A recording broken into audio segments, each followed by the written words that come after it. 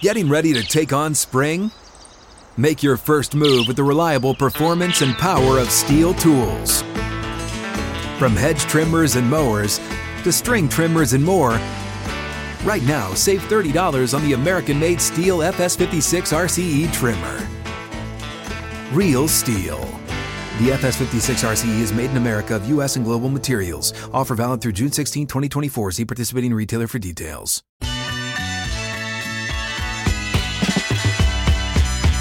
Just like that, the second hour is here. Hot Mic with Hutton and Withrow across the Outkick Network. Show is flying by. If you're joining us on YouTube, we say thank you. Hope you subscribe. You can join Chad in the chat. You can also listen live each and every day on this great radio partner. More at Outkick.com as well. Podcast. Yeah, that's right. If you're a podcast person, you want to listen after the fact, you can do it there as well. So many different routes you can do this. Hutton, I feel like today is kind of a we're back type of show, really? Even though we never left. We've been here all week, but every segment we come back, I want to proclaim that we're back. But we never left. We're here. Maybe we should just leave for a couple weeks, and then so we can come back and say we're back. Jordan Belfort. This will be our last Wednesday. We're going to do the show for 2 weeks. Then in 2 weeks, we'll come back and say we're back. College football, Hutton, will begin a week from Saturday with week 0. Right here in Nashville. Vanderbilt, in front of 22,000 people because their end zones are under construction, will host Hawaii at night. We are 10 days away from that. That is crazy to me. When I started looking at the schedule, it always sneaks up because there's the last few years, this time of year has been dominated by the future seasons, not about. Well, this is it's going to really start next week when we're in the week out. But I start to get that tingle. The hairs, the few hairs on my arm that I have start to stand up. We will be teased by one good day of fall-like weather, and then it will go back to. We had it this morning. Because it was in the 50s and lower 60s. It felt great last night. Yeah. But it's not just the weather. There's this, we've got legitimate football starting soon. Humming the theme songs for the college football themes. Da, da, da, da. Yeah. A week from Thursday, Hutton. A week from Thursday. I think I'm right on this. 2 weeks. 2 weeks from this Thursday, 15 days from now, we will have Florida at Utah on a Thursday night. We'll have Nebraska, Minnesota on a Thursday night. We got a lot of good football coming. That first weekend has got some pretty good games, but I love that first Thursday night of college football so much when you have a full slate of games kicking things off. I cannot wait. I'm very excited. Clay Travis will join us coming up in about 15 minutes or so. He'll be back with, no doubt. Looking forward to that. He'll be talking some college football with us. Chad, the reaction to your NFL of college football discussion and the all 32, the look at the 32 programs that made your NFL of college football segment yesterday in this exercise, the feedback from listeners, viewers, college football fans, where was the biggest discussion? Where was the biggest argument? Where were people pissed off for greatness? Well, the feedback has been fierce and heavy. There's been a lot of it. In fact, you can read about some of that feedback and a piece opining on this idea from Trey Wallace, who posted something to Outkick.com on the cover of Outkick right now, further examining this. Once again, just quickly, the preface behind this. This is not my desire for what college football will be. The idea was if we continue to make decisions based solely on money and college football wants to be the NFL, well, here's the NFL of college football. Here's what it would look like if there were 32 teams collectively bargaining, negotiating with media companies for rights fees, every bit of business being tight, compact into an NFL-like structure, and how much money a 32-team college football, NFL of college football could make. And I put together my 32 NFL teams of college football. And the biggest point of contention, there were two. One I expected, Hutton, and that was Syracuse. You see it right there in the East Division. A lot of people said, how on earth did Syracuse get on this list? And made fun of me for putting Syracuse on the list. The other one was, and probably the biggest snub based on response, a team we did not mention, and I should have mentioned this, we should have mentioned it. Oklahoma State was the biggest snub from fans. not understanding mainly why Baylor, TCU, Colorado, Utah would be in over Oklahoma State. I get that. It's understandable. Look, if I went to 40, a lot of people are coming back and saying 36 would be better. You could get some of these in. 40 would be better. Absolutely. I'd love to have 64 if we could. That'd make it a lot easier to include almost every team out there. But I wanted to do it as the NFL of college football. Well, the NFL's 32 teams. So I started with the idea of, 36 would be a lot easier. Because with 36, I could add Oklahoma State, Ole Miss, Kentucky, Pittsburgh, let's say, Mississippi State. I could add that to the list and make it easier on me and everyone else. But I wanted to keep it at 32. And with 32, there's a tough cutoff point for that. Oklahoma State, valid arguments being made about them, should be on the list. They weren't. I was surprised, Hutton, to see that Kentucky didn't get a lot of blowback. Kentucky fans weren't as mad about it as Oklahoma State fans.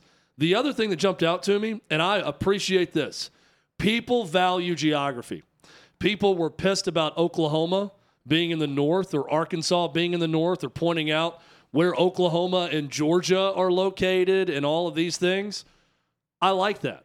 I think geography should matter. You know who doesn't think geography should matter? The Big Ten, the ACC, was discussing Stanford and Cal. Almost every conference now doesn't care about geography.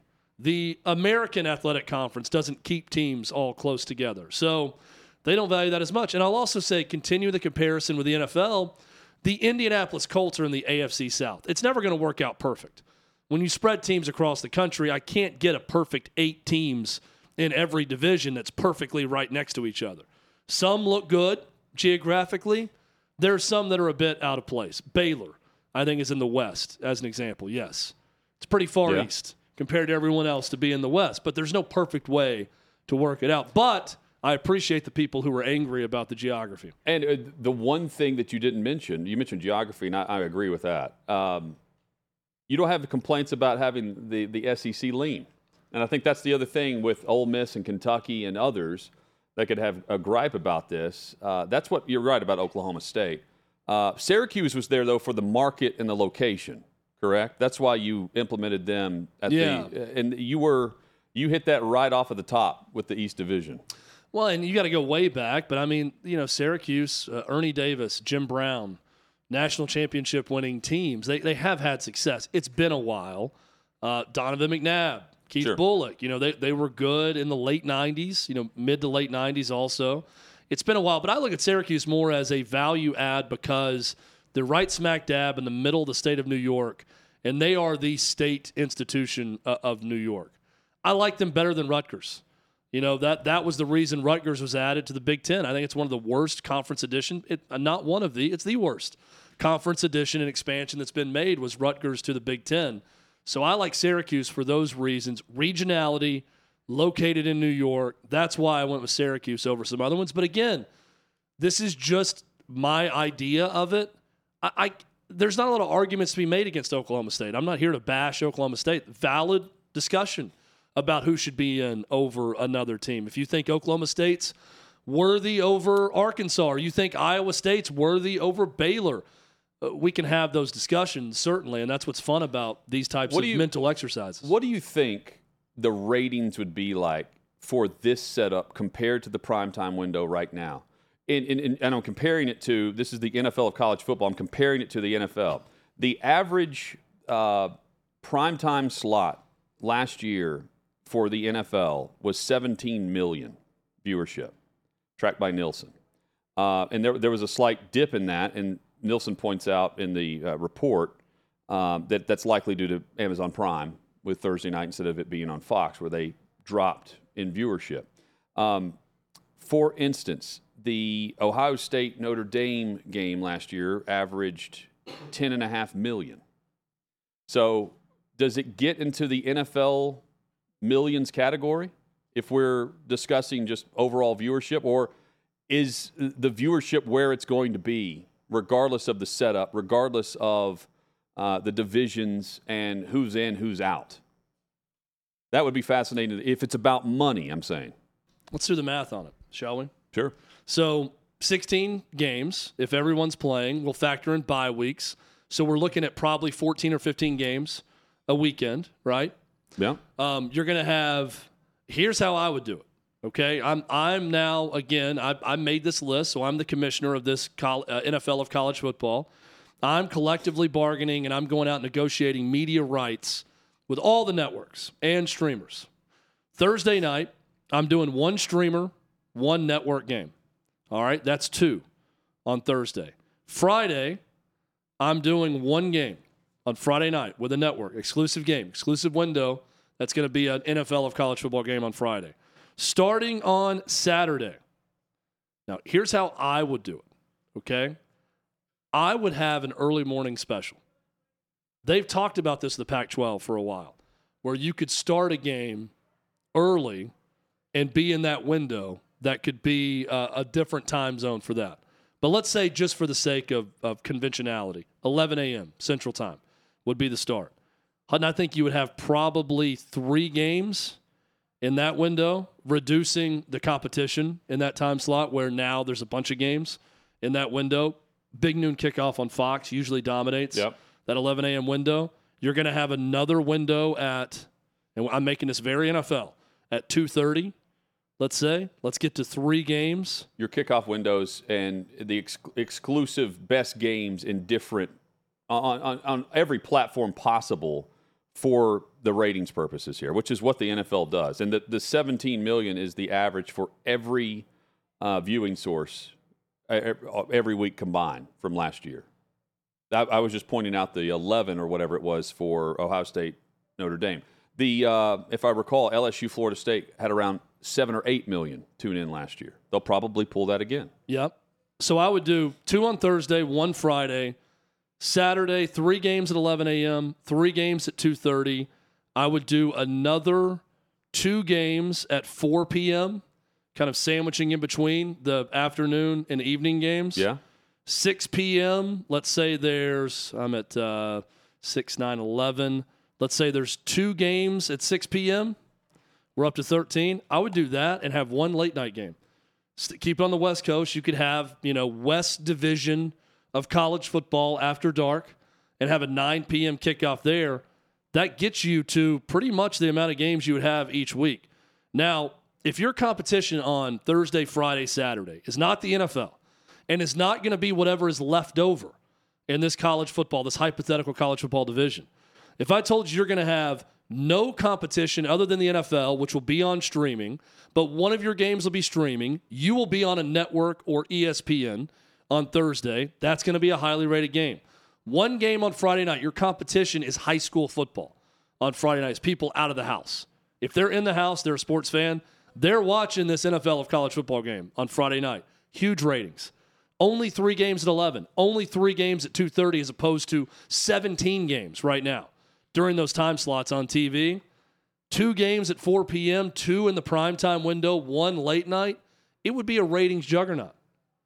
But does it... It would be huge money for these 32 teams. Well, that's the thing. You're forcing the best matchups every week, too. It's what the NFL does. That's right. That's right. I mean, this is how the NFL dominates in those windows. So what do you think it does? And there's actually less competition. The top 50 rated television programs every year. Like the NFL has like 48 of them every year. 45 probably. And then college football, with the college football playoff is always one of them. How many of those slots does college football get in the top 50 for the year? Like, do they truly make a huge dent in what people choose to watch? Or do you think it's the pageantry and the fandom of college football is what it is? If Notre Dame's on, no matter who they're playing, people are tuned in to watch it. Clearly, if they're playing Ohio State, it's different. But I think it would drastically up the ratings for these games. I think they get an extra 5 to 10 in that ranking. Would they be comparable with the NFL? No, probably not. And I think a large part of that is people's habits on the weekend. People are doing less on holidays. Sunday. The NFL now owns the holidays. True. 42 million tuned in for the Cowboys game on Thanksgiving. And people do less on Sundays. I think just as a natural order of things in America, Sunday has typically, from the start of our country, been a day for church and rest, and people go home and watch football. Saturday, people are going to kids' soccer games. Or going to the game. They're doing yard work. They're out and about. They're running errands. So it's a different life on Saturday versus Sunday. But would college football ratings for the top games go up? Absolutely. There's far less competition. Well, and then you have more media rights money rolling in, where the networks are paying $1 billion each to have their window with the NFL. That would also that's how you slice in. If it's about money and the model, if you copy the model, you're taking a chunk of whatever ESPN's paying for Monday night, and you can have your own primetime game. Or the Thursday on Amazon Prime, you've got Fox or CBS or whoever airing their own primetime game and for again, the NFL or college football. I love it. This would require everyone getting on the same page. And I'm talking about conferences. Right. And timing it up where everyone's media rights deal ended at the same time. And they could essentially form this in one offseason. Ending or just pairing up? Or just buying out. Hey, these conferences no longer exist. This is why it's a long shot. But I'm just saying if they could just magically end all relationships with conference, with TV rights, everything, and everyone, all the media rights deals ended at the same time, they could get together as a group of 32 and take it to market in one offseason and say, starting in the 2032 season, you can have whatever this is, the elite conference of college football, and you can buy it as a 32-team package similar to an NFL package. This deal would crush for these 32 teams. Well, keep in mind that the college football playoff expansion is only a 2-year contract. So you may not have to wait until 2032. It could be 2026 if, in fact, that's the window of where those negotiations would take place. And there are some across college football that believe it's sooner rather than later. It's not on the horizon. It's literally down the street as to when all of this takes place. Clay Travis joins us coming up. Talk more college football, Sage Steele, and more with the Outkick founder. That's next on Hotmire.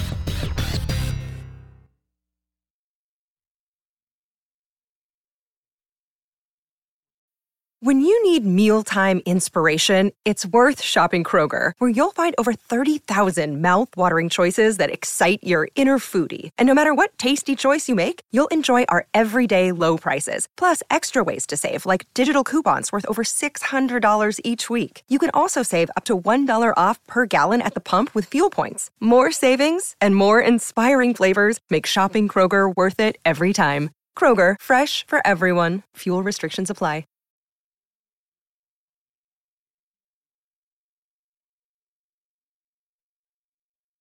Coming up in an hour, Billy Lucci will join us from TexAgs.com. We'll talk Johnny football and the godfather of the Aggies. Absolutely. That's his new nickname. Yeah, he is the Don. He is Johnny Manziel's keeper. John Football's keeper, Billy Lucci, will join us later. Primary complaint in 20 minutes. Right now, we say hello to Outkick founder and president. Clay Travis joins us. Clay, the book tour continues, does it not? Yeah, I'm down in Tampa. We Awesome. are on the way to the book tour right now. It's another signing in about 45 minutes or so. And then I've got one tomorrow in Nashville at the Books A Million. I had to change that time because my seventh grader has his first tackle football game for seventh grade season. Awesome. Tomorrow. So I want to make sure that I'm there for that game. So I got Tampa today and Nashville tomorrow, and then I'm in Milwaukee and New York City next week. And then hopefully I'll be back home for a little while.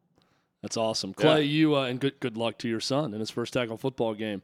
You were able to see my NFL of college football plan that we laid out yesterday. Story up at Outkick.com about it right now.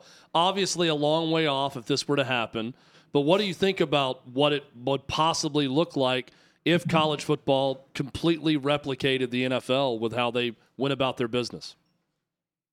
So I think the most likely future of college football is actually going to be the Big Ten and the SEC are equivalent of the AFC and the NFC. So I tend to think that you would have a situation set up where you would have a champ emerge from the SEC and a champ emerge from the Big Ten, and every year they would play for the championship like we have a Super Bowl now.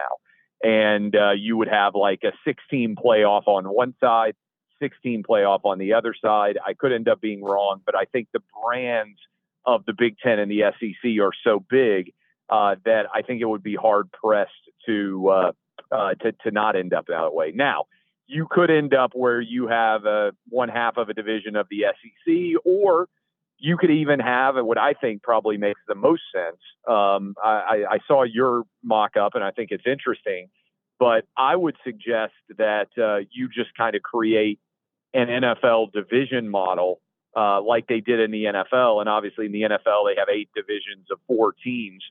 I think you could have, 8 divisions of 6 teams or something like that. That could make a lot of sense depending on what the total number of teams ended up being.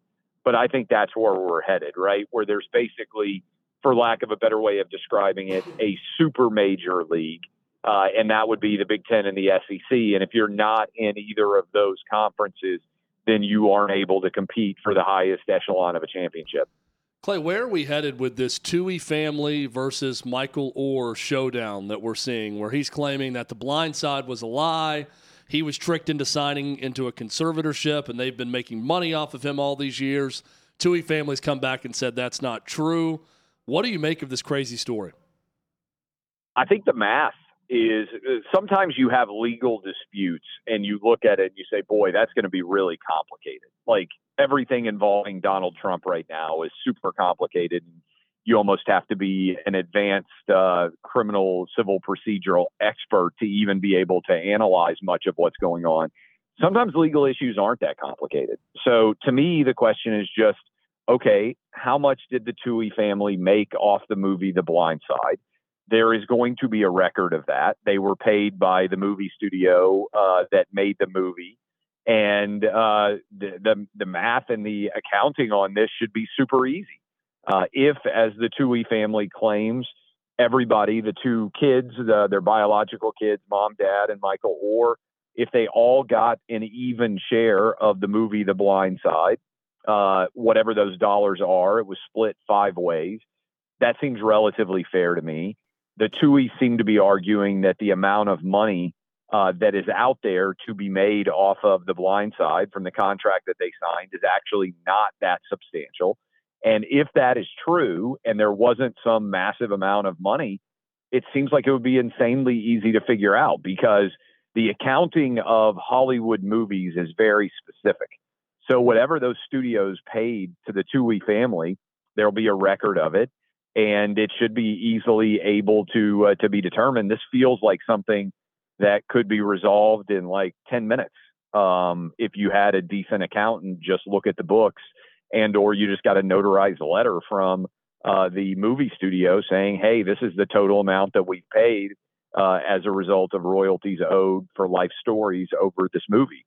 And I find it hard to believe that there was tens of millions of dollars made from this movie, because that would seem that would be a lot more money than typically I think people would be paid for their life story.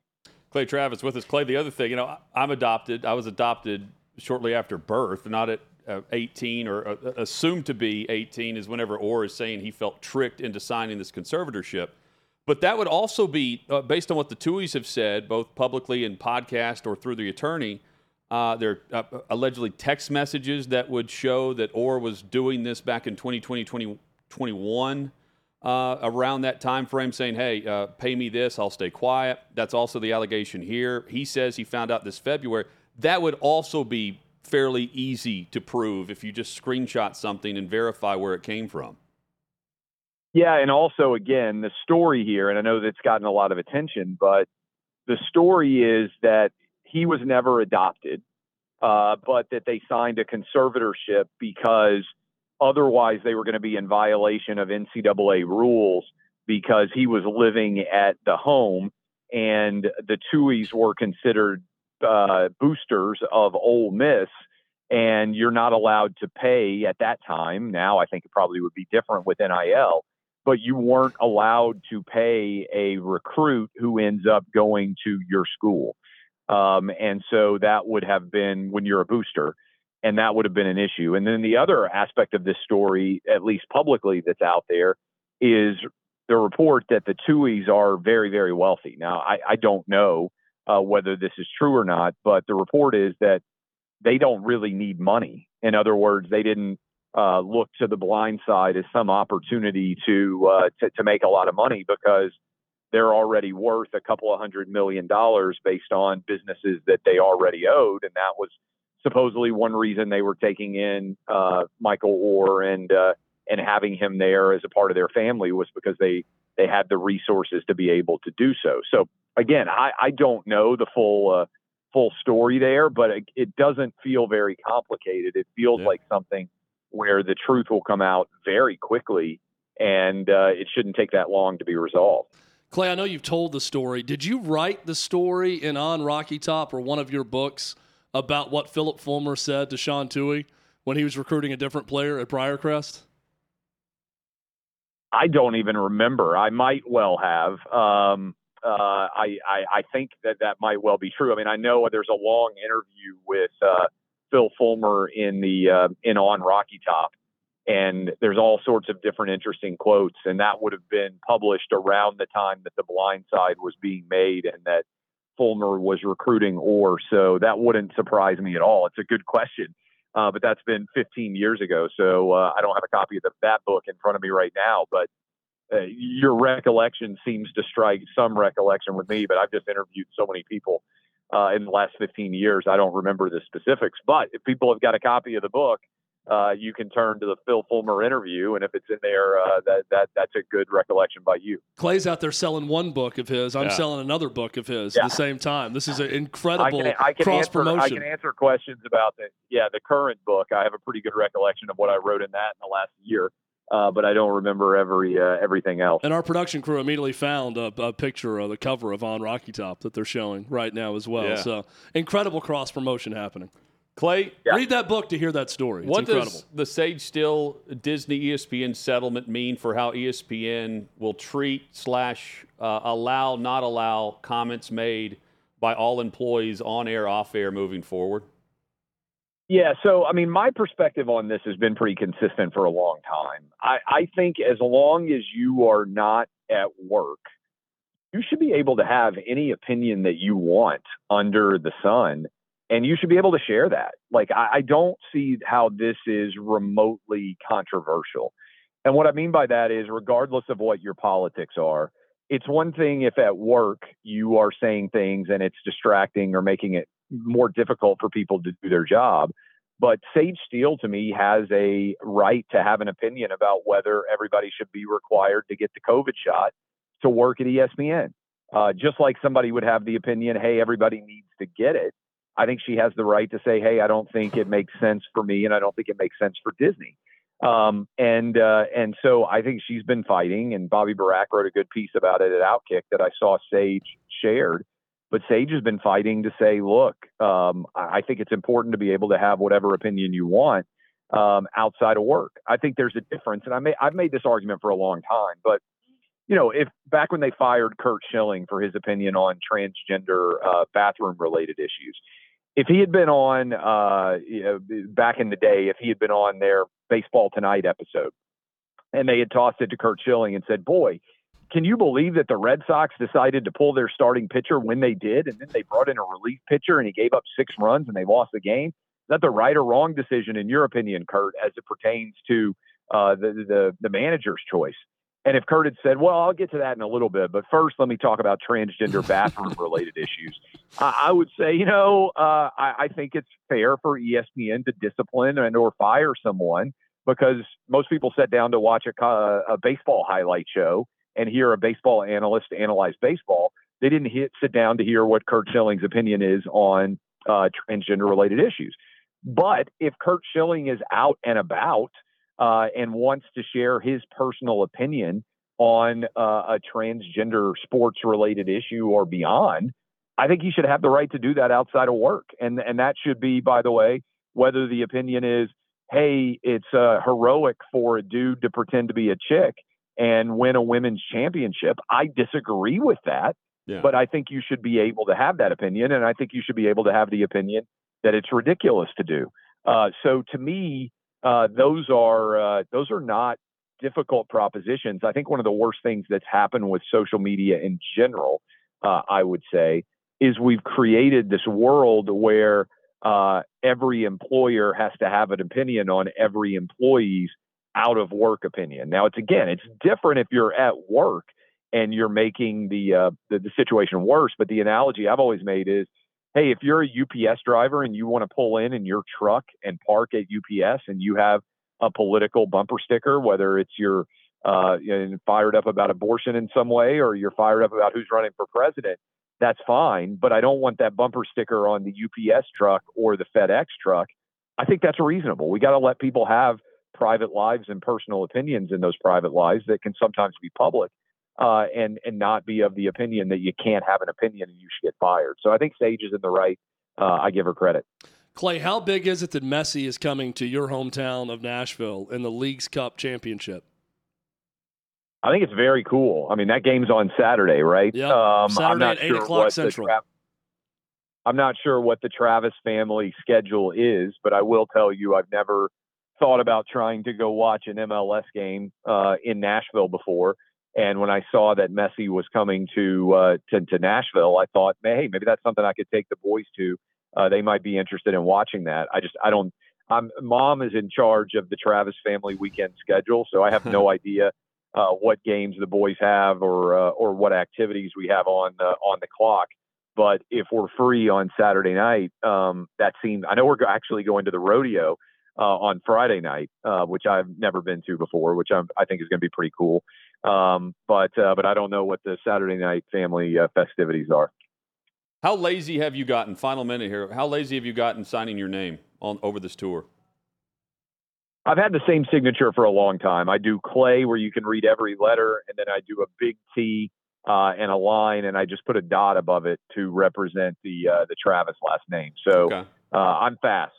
We had hundreds of people last night in Houston. I'm now sitting outside the Tampa Books A Million. It's kind of awkward. You're going to walk in. There could be a lot of people there. I talked about this 17 years ago. I walked in and there was not one person there. So, so far all the signings have been well attended, whether it's Cleveland, New Jersey, the Salt Lake City, all those places so far.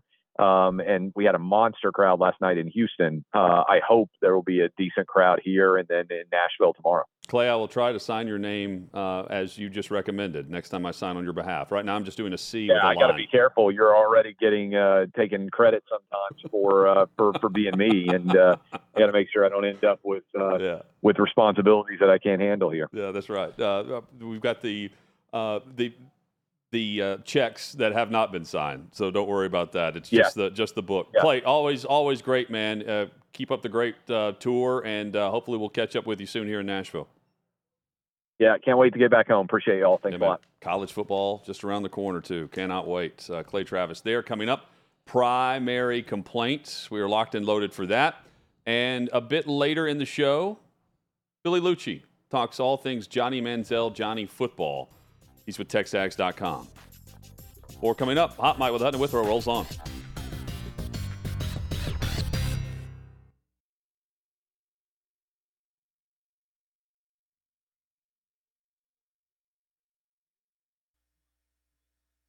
Primary complaint coming up in a couple of minutes. Hot Mike with Hutton and Withrow rolls on across the Outkick Network, live from 6th and Peabody with Yeehaw Beer and Old Smoky Moonshine. Show is flying by, Hutton.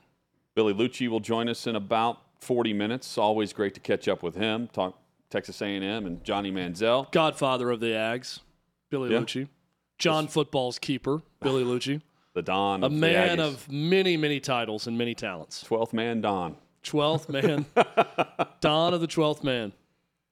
Chad, Anthony Richardson, no surprise. Anthony Richardson is the week 1 starter in Indianapolis. I say no surprise because when he was drafted, they were immediately at the podium saying, hey, he's our guy. We're in love with the ceiling that he presents and the potential that he has shown us throughout the scouting process, but it's going to take some time. Irsay is saying, when they selected him at 4, hey, he's our guy. They're throwing him in a year early at best here. There were some scouts during the draft process that said that he needed 2 years to develop more instead of coming out early from Florida. But Richardson in this battle with Gardner Minshew, he's already been named the week one starter. By the way, week one, Jacksonville at Indianapolis on September the 10th. Richardson said he was, quote, shocked and thankful when he was told that he was the QB1. Honestly, shocked. I've been grinding, putting in the work to get the title. But it's not really all about the title. I'm just trying to make sure I'm ready for the team. Despite being labeled as QB1, I've still got other guys in the room helping me to get to that standard. I'm forever thankful to them. I appreciate them, and I'm glad I did it. I'm glad I did get the nod and have the trust of everybody in the building. I love that response. He feels like he's had to earn it, and he still feels like he continues. He must earn it. But just keep this in mind. Like the organization, when they selected him, when they're throwing a parade for their new franchise quarterback the day after the presser, even the hour after the first round ends, they're even saying, hey, this is going to be bad before it's good. This is going to be progression, and the progression begins week one. I'm shocked by the amount of people who truly bought their line about Gardner Minshew being the starter. There were a lot of people covering the Colts that really believed that to be the case. I never expected Minshew to be the starter. He's good off the bench. He's good in spurts, right? That's what he's done through his career. He's got the magic, and then things trail off. I'm just a believer in starting the clock. On your franchise quarterback. But in this case, they're comparing what they have to Gardner Minshew, right? If Matt Ryan's still there for a year and they end up with the 4th overall pick, Matt Ryan's probably the starter. Again, I'm just comparing quarterbacks here, veteran quarterbacks.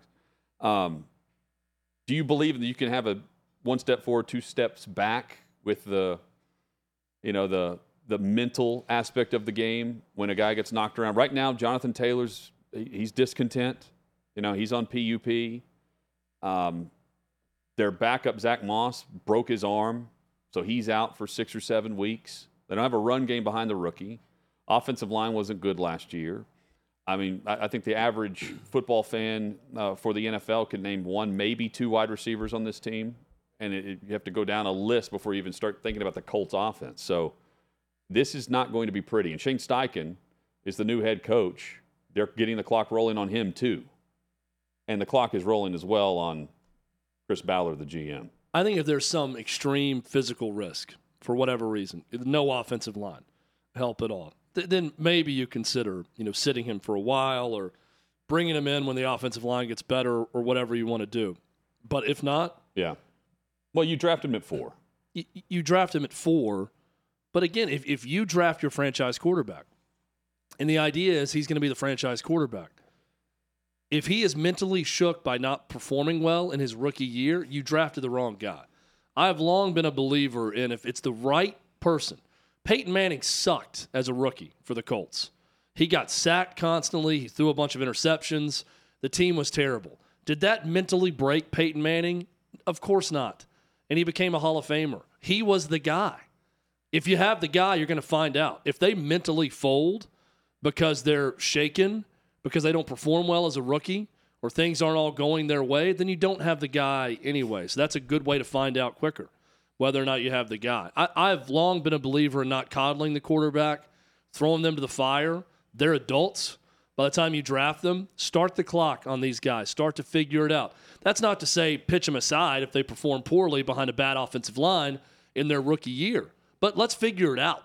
And that's the Colts are saying. I applaud them for doing that. Let's figure it out. Well, and the ground to stand on is we drafted him at 4. Meanwhile, Levis is a second-round pick.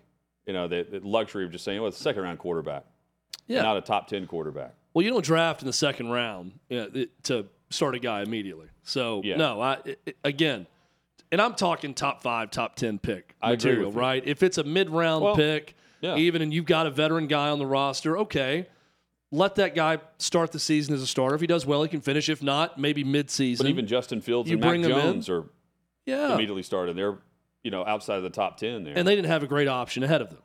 Right. So that's part of it. If you draft a guy and you think he's more of a project that will be in his second year of the starter, but we got a good veteran option now, then I'm okay starting them. But Gardner Minshew, no.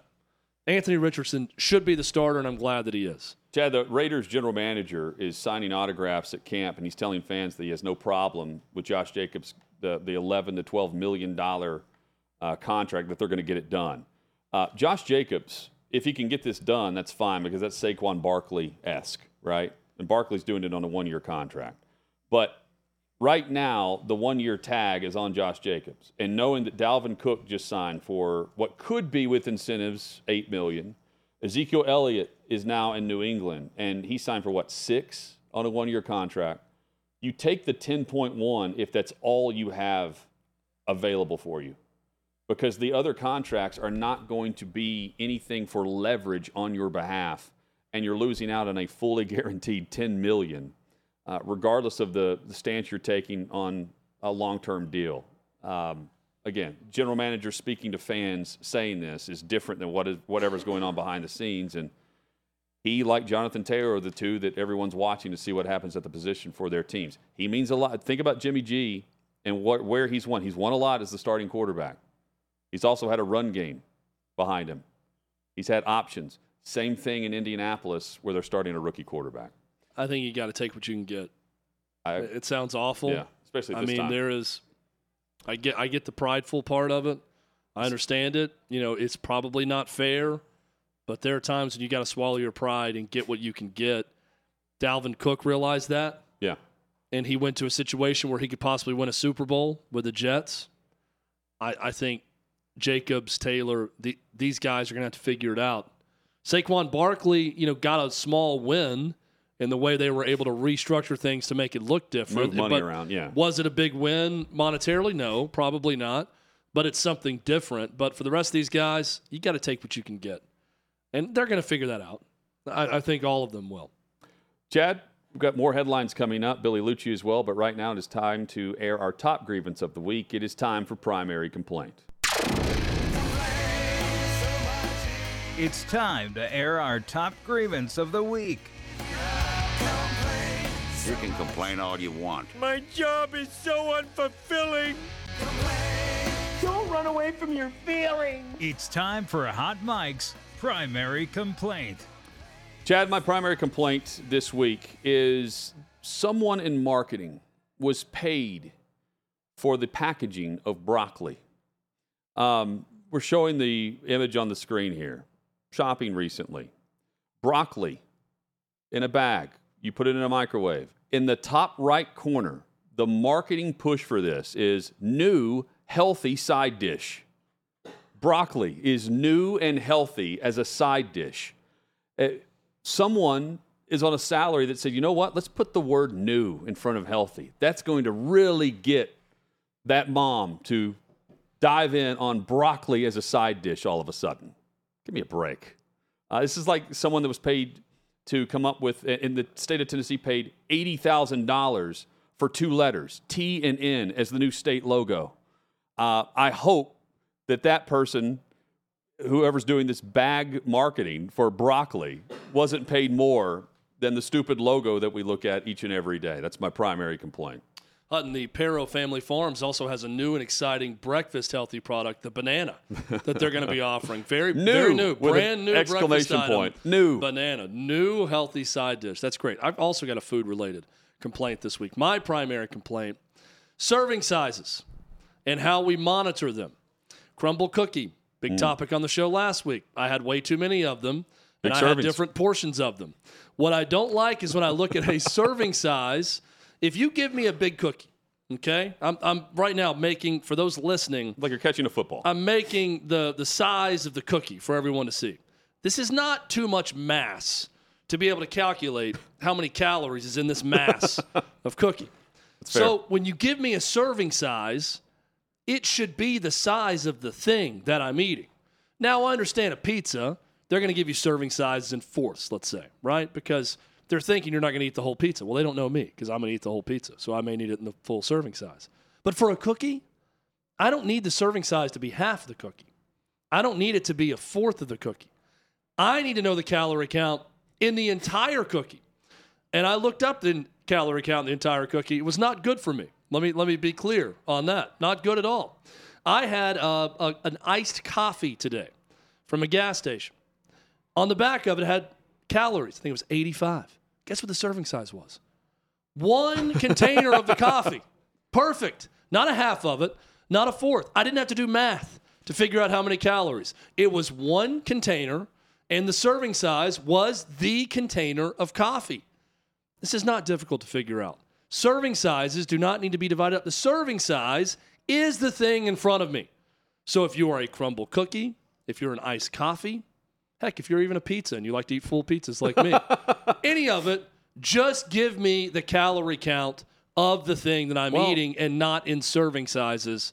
Thank you. This is a message to the Food and Drug Administration. I am with you on this. And the FDA, so like the pizza thing makes sense. Like the serving size is what someone would typically eat from a whole pizza. Yeah, I mean, right? I get that part. But like the cookie, again, they don't know me, but yeah. This is straight from their website. A serving size is the amount of food customarily consumed in one sitting for that food. How do they know that? Because it can change. It's like if you eat a bag of popcorn, and it's like serving size. It's like, what, 8 or 9? Well, look, like a bag like of no one's eating that. Something meant to be shared. Like a cookie's not meant to be shared. Like if it's a bag of chips, right? Okay, serving size is 5 in a bag or 4, whatever. Fine. No one's eating just 4 or 5, though. That's not the typical consumption, is my point. But a small bag is to be consumed by one person. Right, which is more than 4 or 5 chips. So that serving size should be, this is the calories in the bag. But it should equal whatever's in the large bag, and it doesn't. It's always less. No, I'm like, it definitely doesn't do that. Yeah, and how do they know that the custom for the average American is 5 chips of a bag of Frito-Lays? And if we're going to be so precious about how much Americans should eat of everything, then just make it mandatory to sell it in that serving size. Now everything has to be sold. Hey, you can't eat more than this. So here is the bag that you're going to buy, or here's the cookie you're going to buy, or the half a pizza you're going to, whatever. Like, this is ridiculous. I don't need to do math. If I see calorie count on it, I want it to be for the whole thing. It's very simple. 1/4 of a cookie. I'm trying to make things simpler for people. 1/4 of a cookie. Is that the average serving? Yeah, that's what they're saying. 1/4 of a cookie. They say the average person eats 1/4 of a cookie. That is insanity. I don't know a single person who eats 1/4 of a crumble cookie when they get it. Chad ate a fourth of People each on diets that are trying to lose 50 pounds don't eat a fourth of a crumble cookie. I mean, let me meet someone that eats a fourth of a crumble cookie. Because you're judging on who eats it. I will show you a psychopath. You're judging on who eats the food, not who doesn't eat the food. They're doing it on what is the custom for the average person. My daughter Lucy turns 4 today. She eats more than a fourth of a crumble cookie. She deserves it. We're getting crumble cookies for her birthday right now as we speak. She will eat more than a fourth of a crumble cookie. She's 4. You will too. She's tiny. I'll eat 1.5. How many serving sizes is that? 11? I don't know. I'm not a mathematician. Oh, coming up, Billy Lucci will join us in hour number 3. Final hour straight ahead. Billy Headlines Lucci include another lawsuit for Northwestern. That's next on Hot Mic with Honey Withrow.